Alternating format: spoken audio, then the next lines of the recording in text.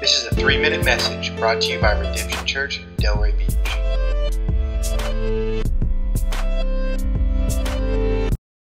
I'm Chuck Lind. I was the founding pastor of Calvary Chapel, Olympia, and I did it for 30 years. And now I'm retired, and I was Daniel's pastor for a while, but more so friends.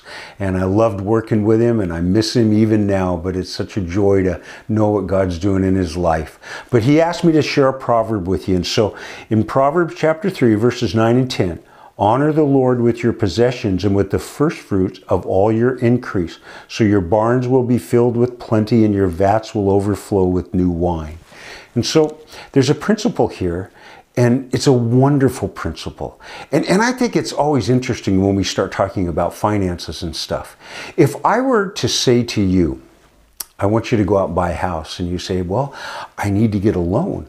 And say you went and try to get a loan and you couldn't get one. So you go to your rich uncle and you said, Uncle Bill, would you loan me the money for a house? And Uncle Bill says, okay, how much is the house? And you say, let's just say $300,000. He says, okay, I'm going to loan you $300,000, but here's the only thing I want. This is what I expect. I'm not going to charge you any interest or anything. I just want $30,000 back.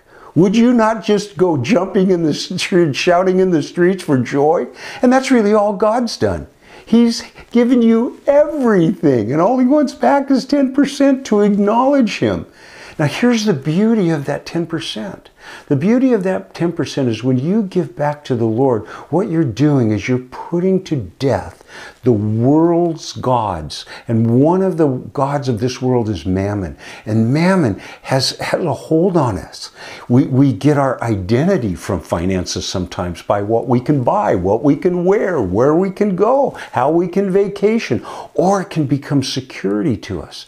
Our security, I'm safe because I have some money in the bank. I'm safe because I make this much money. And we think we're controlling things, when in reality, as we give back, God gives us the antidote for that God that makes us a slave to what we own, a slave to what we wear, a slave to the way we think we have to live to find joy.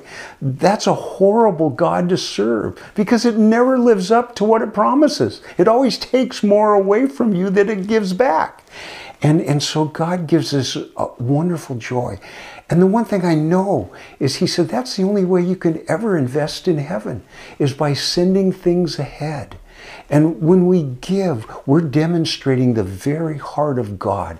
For God so loved the world that he gave. And what did he give? The most precious thing.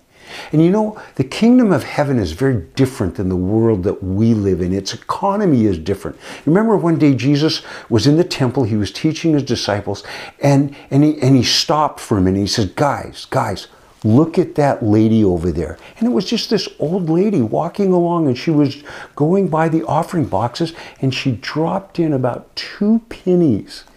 And he says, that woman gave more than all the others together. And that wasn't a metaphor. He was literally saying in the kingdom of heaven, in the heavenly kingdom economy, she gave more than everybody else because she gave all that she had.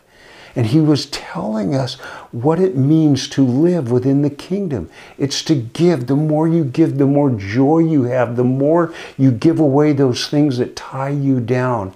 It's not a demand. It's God reaching out to us and saying, here's how you know joy. Here's how you get free from the world.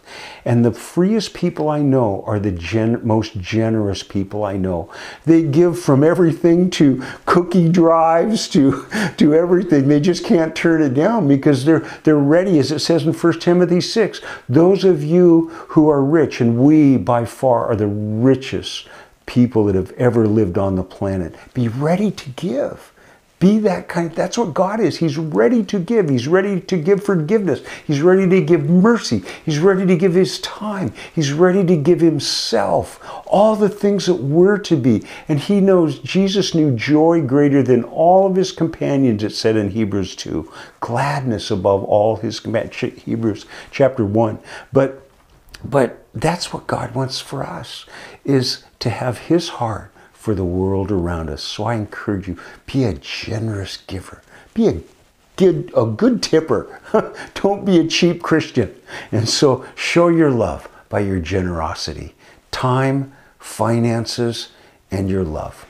So Proverbs chapter 3, verses 9 and 10.